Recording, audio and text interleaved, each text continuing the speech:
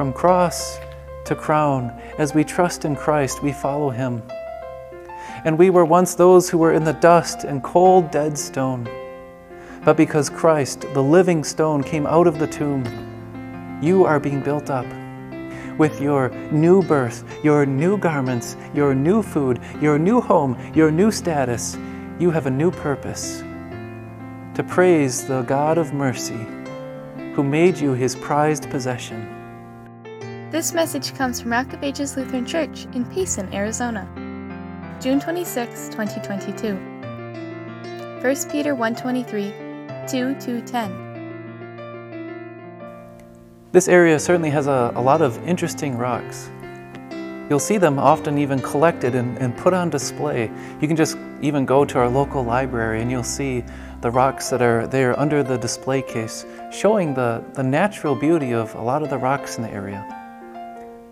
But what about the ordinary rocks? Are those ever something someone might prize?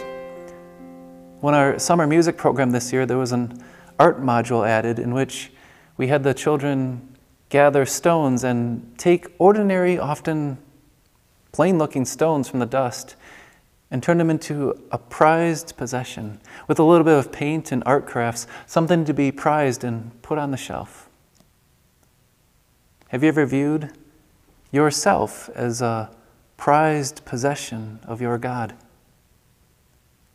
That's what Peter reveals to us as we continue our series looking at 1 Peter, how we go from cross to crown, that we are not just those who are brought out of darkness, but God has made us to be his own and to serve him in a special way.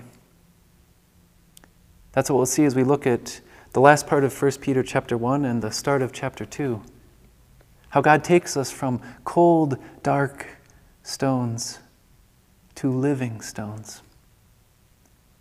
We'll look at several ways in which Peter describes our transformation and our new life here. First of all, he says we have been born again. Our new life begins with a new birth. Our natural birth was one that had a very limited glory. The best that we could come up with was like the grass of the fields or the flowers around us. A glory which is temporary and fading and which perishes. Our natural birth leaves us to face the dust, to return to the cold ground and face the curse of sin, cast out of God's temple forever. But we've been born again. And Peter describes that new birth as taking place by an imperishable seed, the living and enduring Word of God. God's Word has powerfully given us a new birth into a new life. And just as God's Word endures forever, our new birth is one which will last into eternity. As God's own people, we will live forever with him in his kingdom. Peter goes on to describe the results of this new birth. A new birth which took place by, he says, the Word of God, the Word which was preached to us. He says, therefore, since you have a new birth, rid yourselves of all malice, deceit, hypocrisy, envy, every kind of slander and every evil. The malice that we once bore from our natural birth was hatred and harm towards others. In hypocrisy and deceit, we tried to put on an outward show, and by nature we try to make ourselves seem good, but still inwardly we're cold and dead in the heart and in very many ways like dead stones. Helpless, enemies of God, dead in sin. And our old garments, the ones which we're told to cast off, included envy, never being content, but always striving for something sinful and something extra, and always slandering and speaking against, not building up others. But in a way, Peter has told us, cast that aside because you've been cleansed by Christ. You have new garments in Christ. He goes on to describe not only is this neonatal unit where we have a new birth giving us fresh, clean start of a new life with holy living of praises and thanksgiving to God, but a new strength for life. Peter says, like newborn babies, crave pure spiritual milk. We have new food to provide us with strength. Recently it was pretty evident how, with the shortage of baby formula, how important it is for a baby to have nourishment and good nourishment. You couldn't just water down the baby formula. That's unhealthy and dangerous. How much more isn't it important for us to have pure spiritual milk? Not contaminated spiritual food, not spiritual food that has hypocrisy mixed in with it or watered down, but pure spiritual food. The gospel that we ought to crave as newborn babies is one which God feeds us with in His Word. What takes place in this house, in God's house here, is just a small picture of the feeding that God gives us. When a baptism takes place, that washing with water and the Word, the new birth which Peter mentions in chapter 3, that washing is a spiritual new birth. And when the Word of God here is preached in His house of worship and prayer, that Word of God, the gospel, builds us up in faith, strengthens us. And when we partake of the Lord's Supper, and we partake of the gift He's given of His body and blood for forgiveness, the new covenant, we are strengthened and fed with the gospel in word and in sacrament. And God's gospel nourishes us, Peter says, so that you may grow up in your salvation. Not that we can obtain a better salvation, but rather God's done everything. He wants us to be strong, to be secure. We can certainly mature in our faith, grow in our confidence of what God has given us and enjoyment of it. That takes place, fellow newborn infants in God's Word, as you crave that spiritual milk in your life, as you gather with God's people around Word and Sacrament, as you daily meditate on the bread of life and drink up the water of life in the gospel. Crave that spiritual milk, that new food that God gives you for strength. And Peter goes on, now that we've, as he quotes from Psalm 34, tasted the Lord is good, we not only have a new birth and new garments and new food, but he says we have a new house. As you come to Him, that is, as we approach Christ, approach Him in His Word, and approach Him for praise and worship, as you come to Him, the living stone, rejected by humans, but chosen by God and precious to Him, you also, like living stones, are being built into a spiritual house. Jesus is the living stone. He was rejected by people who saw Him, despised Him for His lowliness, but He was chosen by God, made alive again. As we come to the living Jesus in word and sacrament, God builds us up. We've been born again not just to be new in our food and our clothes, but also new with a new home. You are like living stones being built into a spiritual house. Just as Jesus is building as the head, the cornerstone, as Peter will say, of God's church, we are being built like stones, living stones, to make up God's house. Do you see how precious God has made you in His sight? As He's given you new life, new clothes, new food, and He now makes you part of His temple, His house. You're being built into a spiritual house. What takes place is with every believer, God includes them in His family and in His household, and He makes them part of the church, that invisible building across the world of all believers. Do you see yourself in such a light? You who have been born again, making up that spiritual house. Peter will go on to mention how in that house we serve a purpose as priests, offering sacrifices of praise. We'll get into that more later. But for now, I want you just to marvel at the fact that by God's working, you have been given a new birth through His gospel. You're urged to put on the new clothes as you live a new life, strengthened by His Word as He feeds you with that new food, and you're part of His new house being built on Christ. Maybe at this point you might pause, or someone might begin to wonder, well, how? How do I know that all of this is mine, that I have this transformation from my God, that He's made me new and given me these new gifts? Well, Peter once again quotes from Scripture. He's quoted from the Psalms, from Isaiah, from Hosea. He'll go on to quote Isaiah once more as he says, "See, I lay a stone in Zion, a chosen and precious cornerstone.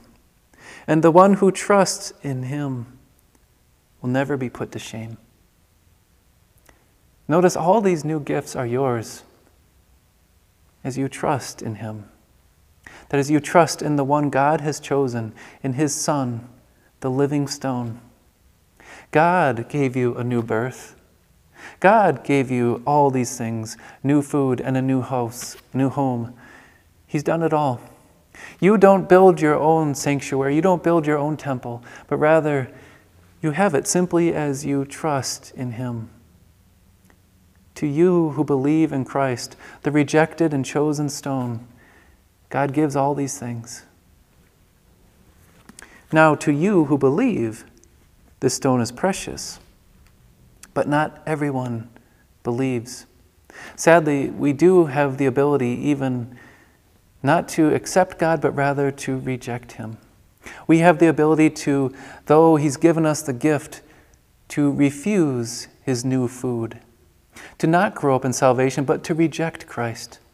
And sadly, many see Christ, the stone that God has chosen, and they only see Jesus in the cross part and fail to see the crown part, that he lives. To those who do not believe, Peter says, the stone the builders rejected has become the cornerstone. When Jesus lived and walked in this earth, he came in lowliness. He was the Son of God, sent down from heaven to walk among us. He had dust on his feet, and he looked like every other dead person around him. Only he was the chosen one, the perfect, holy Son of God, as we saw last week. And though the builders, that is, the leaders of Israel, rejected him, he became the cornerstone, the one on whom God would build his church. And he is the living one. He was placed in the dust of the tomb, surrounded by the stone, and left among the dead. But Jesus, who was rejected by the spiritual leaders of Israel, was chosen by God, and rising back to life, proclaimed forgiveness of sins in his name, and became the one on whom all of God's church, his temple, was built. Jesus, the chosen and precious one. And don't misunderstand, what many translations give next can be misleading. They kind of miss the mark when they say Jesus is a stone that causes people to stumble, or a rock that causes them to fall. It doesn't actually say that. Rather, it says he is a stone over which they stumble, a rock over which they fall. Jesus does not cause or make people stumble. Rather, they stumble in unbelief. They stumble because they disobey the message, which is what they were destined for. And once again, don't misunderstand, it does not say here they were destined for unbelief. Rather, all those who do not believe will and are set to stumble.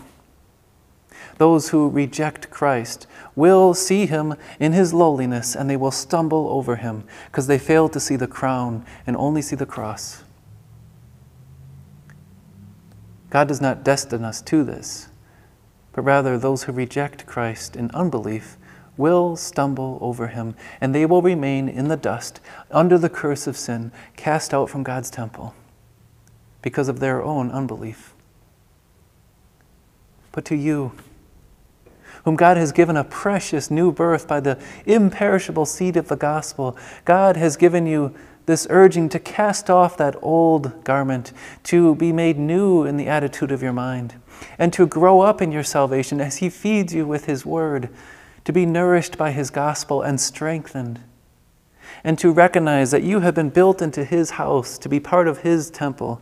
You have a new status, not by what you've achieved or done, but as you trust in Christ. It says, you who consider Christ the living stone precious, you are a chosen people, a royal priesthood, a holy nation, God's special possession.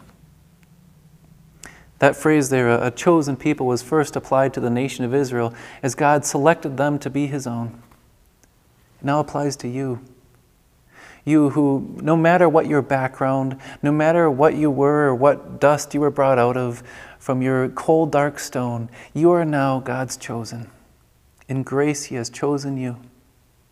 And you are a royal priesthood. Notice, God has you have a status and a standing unlike any other. It's royalty. He considers you exalted. You have gone from dusty, dead stone to the crown as you are royalty in His kingdom. And you are a royal priesthood. That means you have access to God. He hears your cries for mercy. He hears your prayers. When you come to Him, you have free forgiveness, and you yourself can proclaim forgiveness, and you yourself, as a priest, have access to the throne of God. And yes, of course, there still are those who serve as teachers and preachers and leaders in God's church, but every believer has equal access before God. And you are God's holy nation. Not only ethnic Israel was chosen and given the gospel, many of them rejected and stumbled over it, but now you too, from whatever nation or people you came from, you are part of the holy nation of God, made holy because you are built and trusting in Christ, built on Him. And God's special possession. Picture that status. Just as God took you from cold and dead stone and put you on the shelf, all believers are now a special, prized possession of their God. It's kind of like what those children did in our art program, is they took ordinary stones and made them something precious to put on their shelf, something they prized. God took you, a cold, dead stone, lost in the curse of sin. He gave you a new birth. He urged you to cast off your old clothes as He cleansed you from your sin. He gave you new food for strength and growth. He gave you a new home and a new status as His prized possession. And you will be His prized possession forever as you trust in Him. God will raise these cold, dead bodies out of the grave and give us imperishable bodies because of our new birth. And you know what? You're not just made to be a new person with a new life in God's house as a paperweight. You're not just a prized possession sitting on the shelf as a light shining on you so that you can simply sit there and be admired. No, God has also given you, who have a new status, a new purpose. As priests, we declare the praises of Him who called us out of darkness into His wonderful light. We now, as His people, praise Him for bringing us from cold, dead stone to living stone. We praise Him for bringing us out of the dust and the darkness of the grave and death and sin to His wonderful, everlasting light. And all of this is because of His mercy. Peter concludes this section. Once you were not a people, but now you are the people of God. Once you had not received mercy, but now you have received mercy. You see what our God has done? He has brought us from cross to crown. As we trust in Christ, we follow Him. And we were once those who were in the dust and cold, dead stone. But because Christ, the living stone, came out of the tomb, you are being built up with your new birth, your new garments, your new food, your new home, your new status. You have a new purpose: to praise the God of mercy who made you His prized possession. Do you see what God has done? How He's taken you to be His own, so you can praise Him in your new position forever.